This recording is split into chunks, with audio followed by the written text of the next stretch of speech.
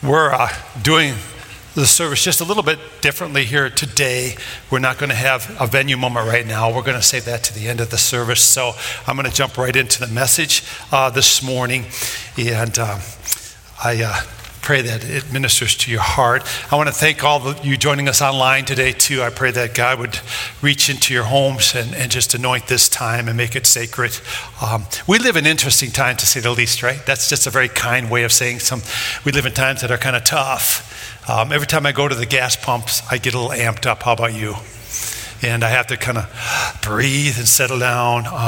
And frustration can easily set in, and we can begin to get frustrated and think we need some changes to happen, and we can think some people maybe can do those changes or whatever, some people in power, whatever. But I want to talk to you this morning on a different level. I think that frequently we're the ones that God wants to use to begin to change things, and we're way too reliant on maybe a political position or party or whatever might be the case to do that kind of thing. So listen to this for a few moments.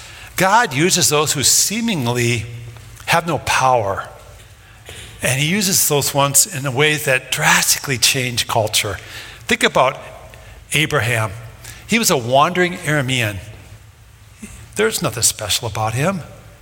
In fact, didn't even have a child till he was 100 years old. But God took this wandering Aramean and he created nations from him that changed the landscape of our world forever. And we all are wandering Arameans, so to speak, before we find Jesus Christ. He changes our former lives into something entirely new, and we get a new storyline, so to speak. And then he takes his young son, Joseph. Nothing really special about him, but God knew that the severe famine was coming upon the land, so he allows Joseph to be captured and carried off. And the story seems quite sad to start with, but it ends with the sovereignty of God being revealed as he works mightily through this young son Joseph to bring salvation to his people Israel. And then my favorite of the Old Testament is Moses. Moses was pleading with God, don't use me. I'm not very articulate. I'm slow of speech. Send somebody else. Yet God raises up Moses and he becomes probably the greatest Old Testament leader that was revered even to today in Jewish culture. And then we get to David, this great king of Israel. Samuel comes to anoint him king. He's not even present with his brothers. He's just a little guy. He's out watching the livestock. And this young shepherd boy becomes a great king of renown, and he ends up in the lineage of Jesus Christ. One of my favorite Bible characters is Esther in the Old Testament. Think about Esther. She is in a foreign land, and she's in a harem of all things, and she is selected by God to save her people. And because of her great courage and her faithfulness to God, the people of Israel were spared from the destruction intended to be brought upon them. And then think about the 12 disciples. Talk about a crew of unlikely leaders. I mean, they had no qualifications whatsoever, and yet they became world changers. So think about the way God works with the examples I just shared with you, and yet we frequently succumb to this wrong kind of thinking. We think power is brokered through position. It is not, amen? God, I think, delights in using the unlikely to do his will and his work. And so I want to encourage you today that perhaps the changes that we need in our culture will begin with us. As we step into our God-ordained places and begin to do what God wants us to do. We're still in our series, God's Design for a Well-Lived Life. And we're looking into some of the teachings of Jesus Christ that drastically changed our world, and we're letting them define for us what a well-lived life looks like. And today we're going to see that Jesus intends for us to experience some pretty fundamental priority changes in our lives as we follow him. And I've noticed in the Bible, it's hard not to notice, but when Christ shows up and he starts ministering to a person, that person's life direction drastically changes. And they no longer live for the same priorities. They live for the kingdom priorities that Christ brings into their world. So let me give you an example here to begin with. We're going to go right to Mark chapter 1 and listen to verses 16 through 18 now. As Jesus walked beside the Sea of Galilee, he saw Simon and his brother Andrew casting a net into the lake, for they were fishermen. "Come follow me," Jesus said, "and I'll send you out to fish for people." Other versions say, "I will make you fishers of men." At once they left their nets and followed him. So the big thought that we're going to pursue today in this message is this: Jesus is a vocation changer. And the follower of Jesus is sent to sow. We often think of ourselves in fairly secular terms, and that's not necessarily wrong thinking, it's just small thinking.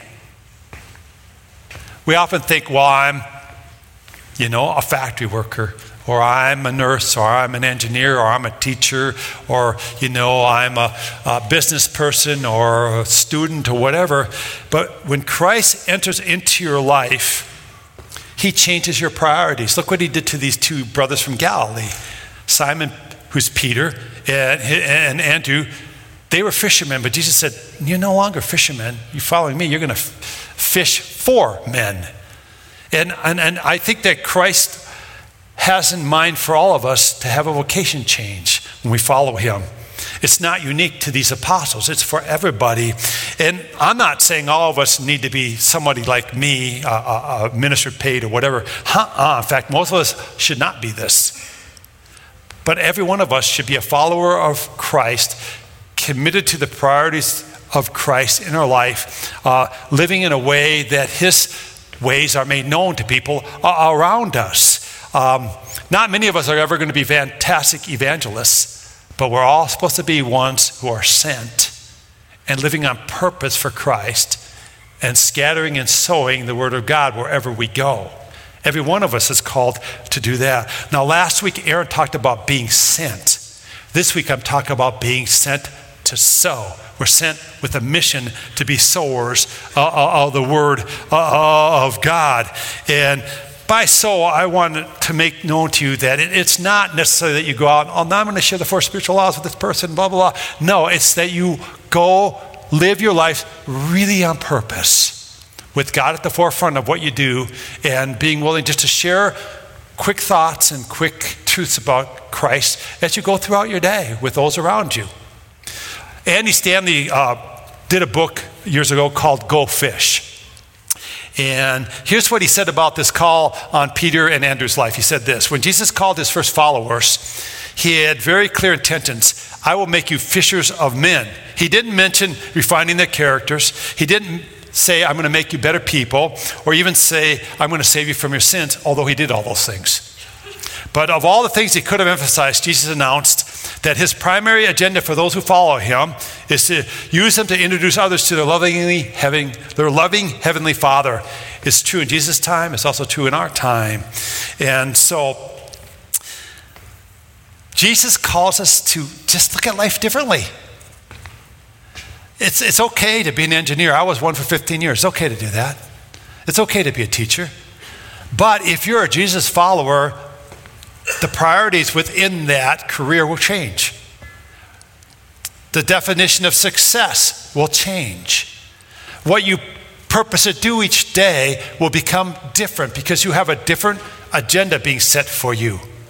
And there's opportunities for you to share the grace of Christ with those around you. You begin to do that. That's part of the way you do your life when you understand that the great vocation changer, Christ, has entered into your life, and he's changing how you then live and do your life, and you're going to have different priorities. And that's what I'm getting at when we're meant to see ourselves as ones who are sent to sow. We do our lives very much on purpose and very different from somebody who does not have Jesus Christ. Amen? That was the weakest amen I think I've ever heard. But you get what I'm saying here this morning. So here's a reflection question. Has your vocation been changed by Jesus? And do you see yourself as one sent to sow? Stanley also said in Go Fish, the Christian life is a process of laying down our agendas and taking up the agenda of God in our life. So no matter how you look at it, it's God's agenda for us to be salt and light to our world, to have an external focus, to bring the good news of Christ to bear on our culture. And not only are we to do this in what we're against, but more importantly, we're to do it in what we are for. We are to promote Christ and the cause of Christ and the ways of Christ. Now, as I share this, I imagine this is intimidating to a lot of you.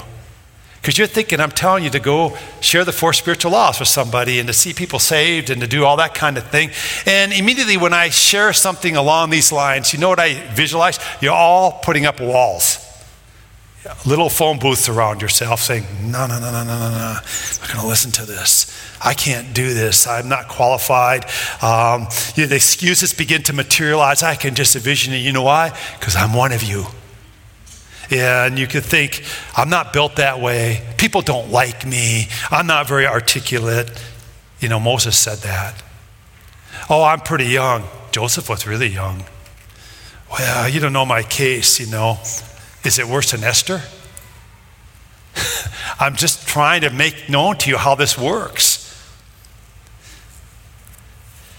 So we're going to do something here today that I think is really helpful. We're going to demystify what it means to be one who is sent to sow, what it means to share Christ. I want to demystify that. I want to take it and make it something that you realize is how you're to do life, not something you do every now and then in your life. I want to make this something that you can grab a hold of and say, oh, I can do that. You know why? Because we all can. Because what God calls us to do, friends, He always equips us to accomplish. Did you hear that? What God calls us to do, He equips us to accomplish. So what I'm going to do is I'm going to look at a really well-known parable with you today, the parable of the sower. And in this parable, we're going to discover the dynamics of this new vocation that we're sent to sow. All right? So I'm going to use this. And I just want this parable to demystify this whole idea of being sent to sow. But would you do something for me today? And especially if you're at home, do this too. Would you just open your hearts to what God wants to share with you today? Because I can explain this to you and I can make it simple and all that kind of stuff. But if you're not receptive, it's just going to fall on deaf ears. So just take a moment and say, God, would you work in me in a special way today? Would you just open my heart to hear what your Holy Spirit wants to work in me? In fact, would you bow your heads? We're going to do that right now. Lord God, I want to pray that your Holy Spirit would just make known truths that need to be heard today. And would you create in each one of us today, whether we're listening online or whether we're here in person, would you create in us a receptive heart to hear what the Spirit has to say? In your name, Jesus. Amen. So let's go to Luke chapter 8. I'm going to read verses 1 through 15. I'm going to read this parable of the sower. Listen to this. After Jesus traveled about from one town and village to another, proclaiming the good news of the kingdom of God, the 12 were with him, and also some women who had been cured of evil spirits and diseases. Mary called Magdalene, from whom 7 demons had come out, Joanna, the wife of Chuza, the manager of Herod's household, Susanna, and many others. These women were helping to support them out of their own means. While a large crowd was gathering and people were coming to Jesus from town after town, he told this parable. A farmer went out to sow his seed. As he was scattering the seed, some fell along the path. It was trampled on, and the birds ate it up. Some fell on rocky ground, and when it came up, the plants withered because they had no moisture. Other seed fell among thorns, which grew up with it and choked the plants. Still other seed fell on good soil. It came up and yielded a crop 100 times more than what was sown. When he said this, he called out, "Whoever has ears to hear, let them hear." His disciples asked him what this parable meant. He said, "The knowledge of the secrets of the kingdom of God has been given to you, but to others I speak in parables, so that though seeing, they may not see, though hearing, they may not understand." This is the meaning of the parable. The seed is the word of God. Those along the path are the ones who hear, and then the devil comes and takes away the word from their hearts, so that they may not believe and be saved. Those on the rocky ground are the ones who receive the word with joy when they hear it, but they have no root. They believe for a while, but in the time of testing, they fall away. The seed that fell among the thorns stands for those who hear, but as they go on their way, they are choked by life's worries and riches and pleasures, and they do not mature. But the seed on the good soil stands for those with a noble and good heart who hear the word, retain it, and by persevering, produce a crop. So we get to this parable, and it's a great parable. And the normal tendency is to go right to the soils and just focus on why or why not people are receiving the good news of Jesus Christ. That's a mistake. I want us to stand back a moment and say, what are the givens here? Who is this parable directed to and why? That helps us understand then what's being talked about when it comes to the various types of soil. There are a couple of givens. First of all, what is the seed? The Word of God. Okay? It's not about farming here. It's a farming analogy. Okay? So the seed is scattering the Word of God. All right? That's the seed. The act of sowing is the proclamation then of the Word of God to those around us, whether by lifestyle or by words. There's a proclaiming of the Word of God, the proclamation of the Word of God. And so here's point number one. This is the first given, and this is really important. You who are followers of Jesus, you are the farmer in this analogy, in this parable. Are you hearing that? If you're a follower of Jesus Christ, when you read this parable, you are to see yourself as the farmer. You are the farmer in this parable who is to sow the seed, that's the Word of God, into the lives of people. So this is kind of a given. This is the perspective. When we hear this parable, we're supposed to go, oh, okay, I'm the farmer. I'm supposed to sow seed, and the seed I'm supposed to sow is the Word of God. Now, this would be a very familiar situation to those listening since they lived in that, agricultural kind of oriented culture. The follower of Jesus is to sow Jesus into the lives of others. And that's supposed to have this overriding priority in how we do our lives. We don't grow the seed, though. We don't make it sprout. God makes it sprout. God makes it grow. We're called to witness and to scatter seed only. The results are in God's hands, not our hands. In fact, Paul makes that so clear in 1 Corinthians chapter 3, verse 5, where he says this, what after all is Apollos, and what is Paul? Only servants through whom you came to believe. As the Lord assigned each his task, I planted the seed, Apollos watered it, but God makes it grow. So who makes the seed grow? God. You don't. What are you supposed to do? Scatter the seed. There's no pressure here. You can't win anybody to Christ. I don't even like to use that language. The Holy Spirit does the work of winning somebody to Christ. We are called to witness and to scatter the seed and to live out loud Christian lives, making no excuses, just saying what we're doing and throwing it out there. I can scatter seed. Can you scatter seed? Come on now, this is not hard. We can do this kind of thing. And that's what makes this good. It's not like this is a special group of people only that can scatter seed. We have the seed scatterers over here, and they're special. And the rest of us, we don't scatter seed. No, we're all called to scatter seed. We're supposed to throw the Word of God wherever we go in life. We're supposed to have it just kind of prevailing in our lives. It's supposed to be a preeminent thing, and we're supposed to be living an out loud life for the Lord Jesus Christ. And the good news is, you can scatter seed. Right? I'm not seeing a lot of head nodding going on here.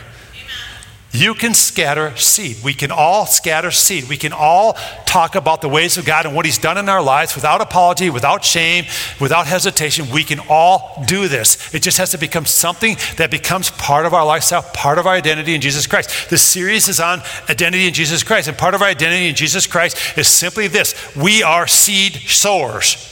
We are sent to sow seeds. That is what we do, and the results are up to God, but we are sowing wherever we go with our lives, by the way we live our lives, by the words we use, and the way we treat other people. We are sowing seeds constantly. Listen, this isn't hard. Let's demystify this. If you're working someplace and you're just kind to people and you treat them like decent human beings, you will probably be different. It's that easy. And that's sowing seed. And people will ask you, why are you different?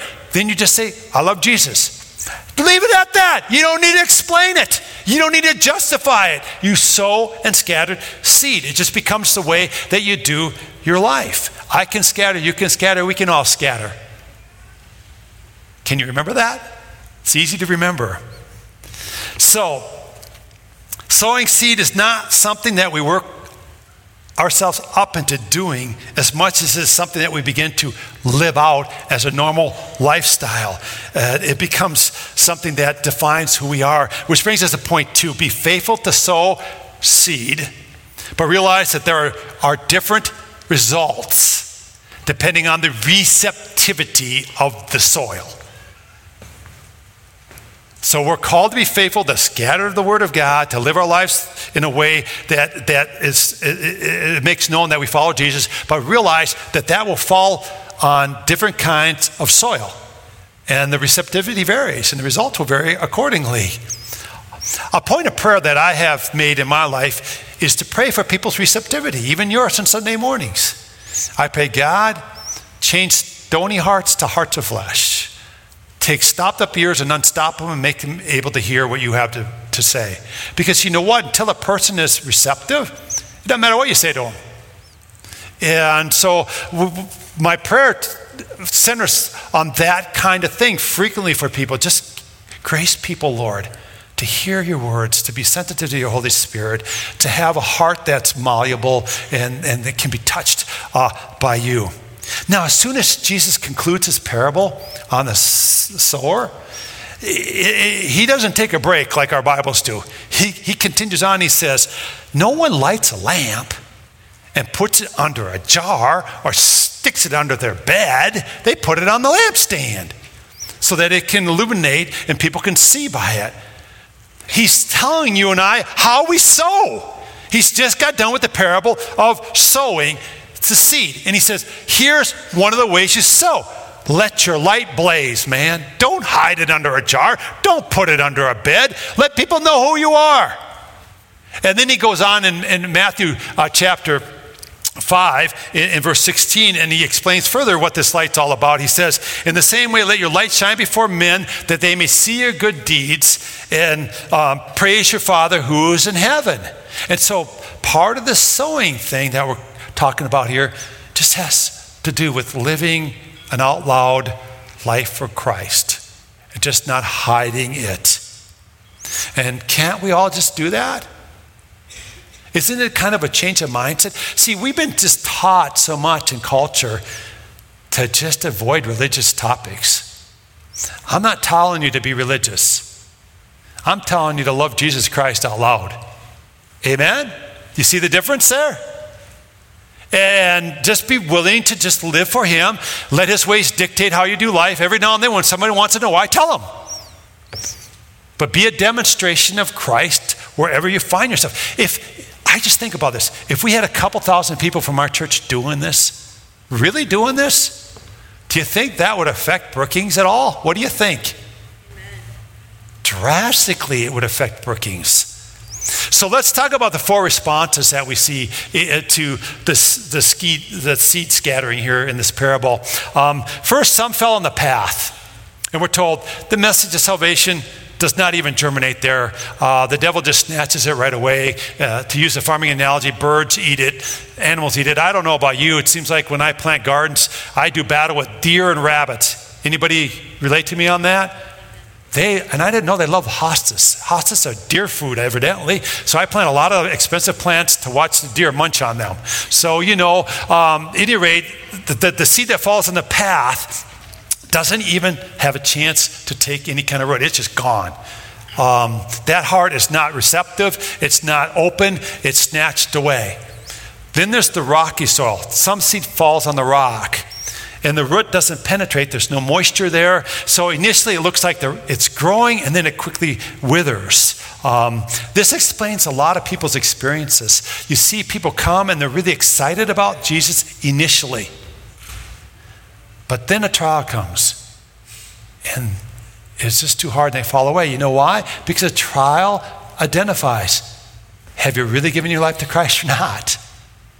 And oftentimes that reveals where they're really at, and that it was just superficial. And it's sad, and it breaks my heart when I see that, but this explains why that happens. Now, some of you might be thinking, this farmer's just throwing the seed. Isn't that kind of wasteful? Well, they plowed it under after they threw it.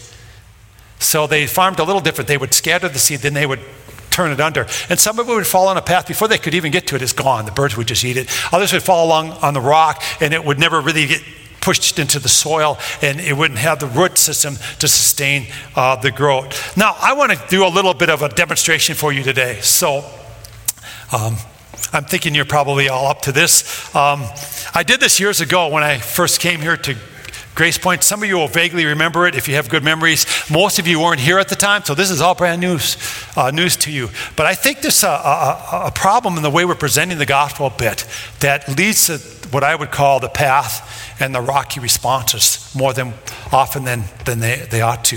So let's say that you're going to take a plane flight. You're going to go on some trip. You have to get on the plane, okay? It's my story. I make up the rules. This plane, they know it's going to crash. And you may say, well, why would you get on the plane? Again, my story. You have to get on the plane. So you're getting on this plane, and you're being greeted by the stewardess as you get on the plane. And the stewardess are kind-hearted people. So what they're doing is they're giving every passenger a parachute. This is not a parachute. This is a backpack, but let's pretend. Okay, so they're giving every passenger that gets on a plane a parachute. Now they say to some, you need this parachute. It'll be good for your life. It'll benefit you, and you'll be more prosperous, and you'll do better. And they hand them the parachute. The passenger puts that on, right? To some other passengers, so the stewardess says this, I got a secret. This plane is going to crash. Don't alarm the other passengers. You need that parachute, because when you're falling from 10,000 feet, you'll be glad you have it. So they tell some passengers that. They tell other ones, it's for your prosperity's sake, okay? Now, some of you who are astute already see where I'm going with this. So I don't know about you, but I've done some of these plane flights, a lot of them in my day. And I think they have designed planes on purpose to be as uncomfortable as possible, just to make it a miserable trip. So you want to deplane really quick. So this is my experience on a plane. I don't know about you. I never sit up in the front. That's part of the problem. I always get way in the back by the toilet, where the seats are about this far apart, and you get in there like this, right? And I got this backpack on, and this person, of course, is going to do this, right? Like, hi there. You can just, you're that close to them. It's uncomfortably close. I don't know about you, but I don't want to even just wear a face mask. I want a gas mask when I'm on a plane. When they said you have to wear a face mask on planes, I'd say, hallelujah. Because I've felt people spitting on the back of my head when they cough. And after you have that experience a couple times, man, I just want to put a full suit on. Duct tape the hand. You get what I'm saying here, right? Because I don't want. So just imagine you're on this plane flight and you got this backpack on, and you're, doing the thing, right? And I'm wearing this because it's supposed to make my flight better. It's going to be good for me, and it's going to be prosperous. After a while, I'm going to go, man, this is uncomfortable. And what am I going to do? Take it off.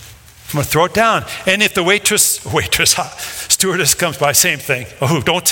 If you're a stewardess, I'm sorry, I didn't mean to offend you. So if they come by and say, you need to put that back on, I'm going to say, no, it's uncomfortable. I don't want that on.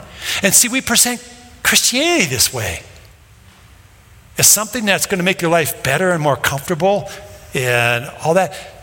I'll get back to that. But if I'm a passenger in the know that this plane is crashing, guess what I'm doing? I'm hugging this baby. I'm loving on this thing. It isn't going to leave my precious grip. It's there, and I'm wearing it no matter what happens, because even if you ridicule me for wearing this thing, I know the plane's crashing. And when we're falling from 10,000 feet, we'll see who's laughing at that moment. As my parachute works and yours is laying in the plane someplace, you're not doing you a lick of good. Now, here's what I'm trying to say with this whole thing when it comes to Christ and following after Jesus. If you present Christ as just as comfortable, make your life a little bit better, motivational kind of thing, guess what happens? It's not comfortable. It's stretching and challenging, and soon we get frustrated and we throw it aside. I have never been so uncomfortable in my life as by some of the things that Christ has asked me to do.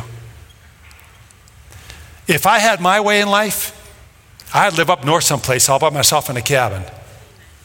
That's what I would do, because I just love that kind of thing. I can be alone for days on end, and I don't even start talking to myself yet.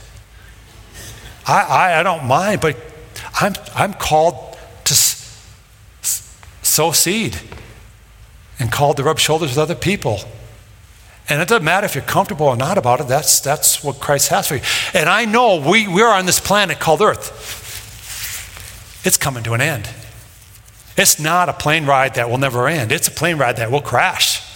We will all die someday if Christ doesn't return first. We are all going to face that moment of death. Will you have your parachute on? Will you be trusting in Jesus Christ? And that if we don't present it rightly, which I think happens a lot, and it's even unintentional, we want to make it palatable and easy for people to be Christ followers. It's the hardest decision you ever make. It's the best decision you ever make. There's nothing easy about it. It's usually not very comfortable. Right? But it's so good because I want a parachute. How about you? Because I know we're going to die. I've seen a lot of people pass away. You know, the one unique part of my life being a minister is the privilege of watching people die. And I tell you what, in the last days, people aren't saying, I wish I made more money. I wish I bought a bigger car. None of that talk ever comes up. What comes up always is, I'm so glad I know Jesus. And the ones that don't are so terrified. And you're praying like crazy, just receive him, just receive him, just receive him. Still got time to put the parachute on. Right? So, at any rate, perhaps we have more rocky and path situations because we're not presenting the gospel right. I just wanted that to be food for thought. Now, the next situation we get to is the one of thorns. And that's a little bit different from the rocky soil, which is more about adversity taking away the message of Christ. I think when it comes to thorns, the word is heard, but worries and riches and pleasures choke it out. There's distractions that take it away. Not necessarily adversity, but distractions. Do we live in a world of great distractions? Yeah, we do. My goodness, look at all these things that seek to distract us. I mean, we got all this focus on financial situations, and it is kind of tough right now. I'd be ready to admit that first and foremost. It's a big issue going on right now.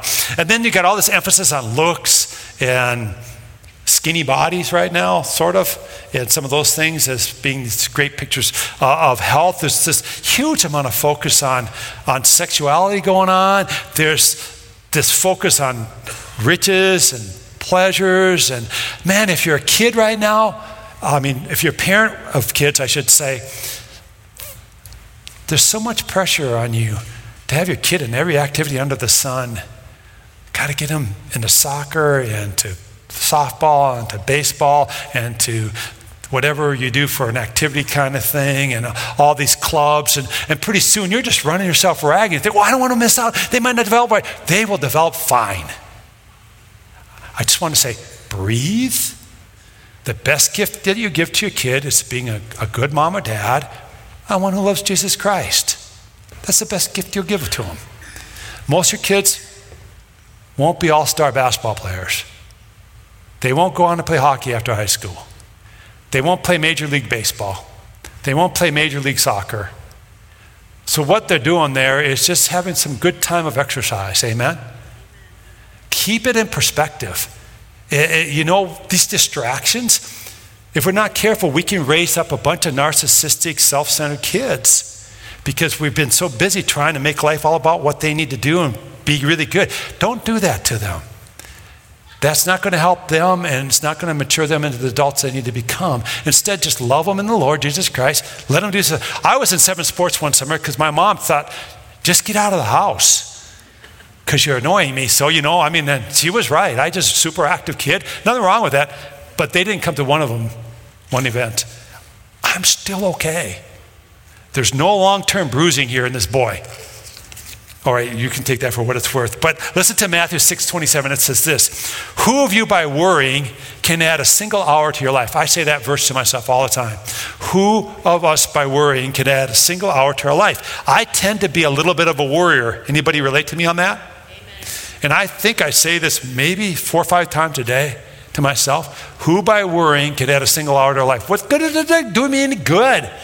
It just getting me stressed out and probably actually taking away hours of my life instead of adding anything to my life. So in summary, we got to realize most of the people that we share with and most of the people that we scatter the seed to are what? They're going to reject it. Does that make you feel good? Well, it's not supposed to, but we still faithfully sow the seed and realize there's going to be different results depending on that person. Whether they're a path person, whether they're a rocky person or a thorn person. But the good news is there's good soil. And this is receptive soil that yields a crop 100 times more than what is sown. So we sow the word, we sow the word, we sow the word, we leave the results up to God. That's part of our DNA as a follower of Jesus Christ. The application simply is this for this message: just scatter the seed, scatter the word of God wherever you go. Just make it a practice to live your faith out loud without any explanation or excuses or whatever you want to put in there. Just live it out loud. And Jesus notes, some of this will fall in the good soil. And man, it'll produce a crop 100-fold of what was sown. So let me give you a little bit of a math kind of perspective here on this. So say I'm just scattering the word of God wherever I live. I just kind of live it out loud. And I brush shoulders with 100 people, let's say over the course of a couple weeks. And 7 people hear that word. And it drastically affects their life and they become Christ followers. How many don't become Christ followers out of the 100? 93. Now, if you're taking a test and you get 7 right out of 93, do you feel good about yourself? No, and therein lies some of the problem. When we start taking the results upon us and start owning something we are not meant to own, it can become very discouraging. But 7 people received it, and their lives have been changed. Now, let's say those 7 people, I'm using 7 because it's a godly number. Some of you know what I mean by that. So anyway, we won't go into that. 7 people now have become different because of just scattering the seed. Let's say they scatter seed to 100 people each over the next few weeks. And they have the same results as I had with them. Now how many people do you have following Christ? 49. You have a lot not following Christ. I'm just going to say that. But you have 49 following Christ. Now let's say those 49 do the same thing. They just live their life out loud and they just tell people about Christ and whatever, and they're just not ashamed of the gospel. They have the same results. Now we have 343 following Christ. Now, let's say those 343 do the same thing. They all just scatter the seed and live their life out loud for Jesus Christ, and it falls where it falls. Now, out of that 343, we have 2,401 people following Christ. Are you seeing where I'm going with this? And you see, this is why it's important for the body of Christ to own this scattering seed. It's not just for a select few. It's not for pastors only. It's not for apostles in Jesus' time. This is part of our identity in Jesus Christ. We're the scatter seed. We're the scatter seed. We're the soul of the Word of God. We're supposed to live the Word of God out loud. And people will respond whether they're rocky soil or pathway soil or thorn soil or good soil. They'll respond accordingly. That's not our job. That's what God does. We're to sow. Are you seeing where I went with this? So let's talk about ways to sow, and then I'm going to wrap it up. We're going to finish up here this morning. Here are ways to sow, because people are wondering whenever I share something like this, so what do I do? Do I have to stand in the corner and hand out tracts? No, please don't do that. I don't think that helps. Maybe somebody, okay, I don't want to say, but here's what I think is super effective, and this worked for me really well, and still does. Give God the glory in your life. Just be quick to give God the glory. Every now and then, and I say this jokingly, it just slips out from me. I'll be in a place that's not church, and someone will say something, and I'll say, well, praise God. And they'll look at me and go, oh, we're at Walmart, sorry. I forget, we don't praise God here. No, I'm just joking with that. But it just slips out. I'll just say it because I say it so much. Someone will say something to me, and I'll just say, praise God, or, may God be glorified. And I do get a strange stare, and I think, oh yeah, right. But just let it go. Just be willing to give God the glory. I remember doing this big machine at 3M, and God gave me so many supernatural answers to problems on that machine that it became this experiment, this grand interaction with God that changed my life forever. I can't tell you how much it changed my life. And I remember my boss saying, what did you do different? And at that moment, I remember God distinctly saying to me, will you give me the glory or will you take the glory?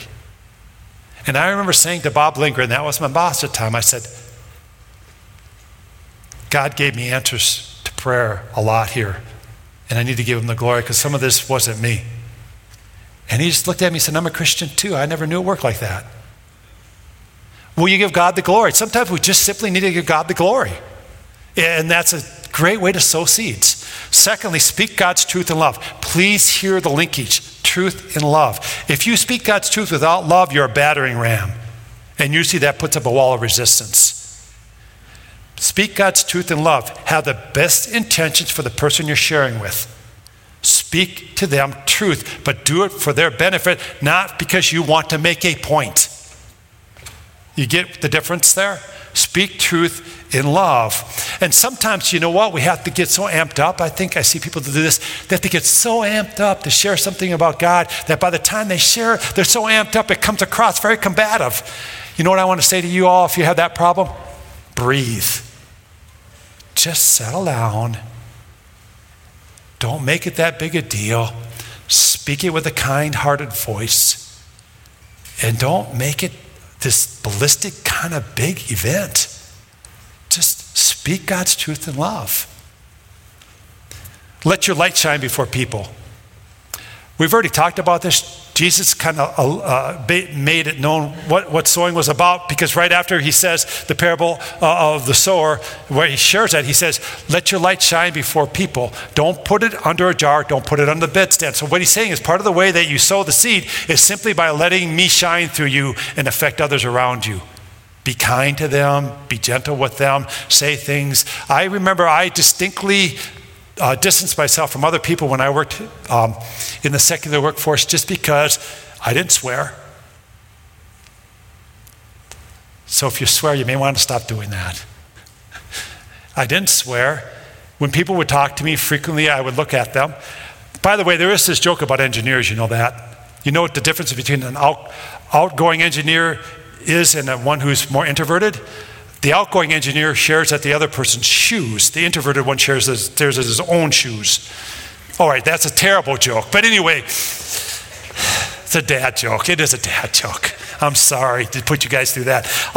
Let your light shine before people. Again, it's not these momentous big things. Sometimes it's so simple. You say hi. You acknowledge that they exist. When they say something, you go, okay. Now, I'm going to admit to you, I'm scatterbrained, and sometimes I think, oh, tune in. I'm not listening at all here because I'm just built like that. So I kind of wander in my own little worlds, and sometimes I like to poke and do things and have fun. That's not necessarily funny, except for me. I think it's funny. So let your light shine before people. Try not to be too annoying. Amen? That's what I'm saying there. And then be ready to give an answer for all that ask about the hope you have. When you live differently, sometimes someone will say, what's up with you? Why are you different? They don't need an 8-point sermon. Just say, I love Jesus, or Jesus has affected my life this way. Leave it at that. They'll ask you more questions. Trust me on that. They'll come back. They'll want to know more. Just live it out loud and give an answer for why you live it. This is the way to sow. Can we do this? Can everybody do this? The point I'm trying to make here today is we can all be scatterers of the seed. We can all do these kinds of things. It's not complicated. Let's quit making it hard. So I'm going to stop there because I'm running out of things to say. So let's pray. Let's pray, all right? Let's just pray and be done here. Oh, well, we're going to turn it over to these guys and sing a really good song. But let's pray. Lord God, I want to pray that every person at Grace Point, everyone listening online today, that we would see that we can be one to scatter the seed, that we can sow the word, that we can be these ones who are sent to sow. Lord, we just love you and praise you, and we want to make that known to others around us. And it's interesting that when you called your apostles, your disciples, you called them all to be sent to sow, that they would come follow you to become fishers of men. And Lord, I know that calling hasn't changed. The Great Commission, we're to go make disciples of all the world, baptizing in the name of the Father, Son, and the Holy Spirit. And you say you're going to be with us to the end on this very endeavor. So Lord, I just pray that we would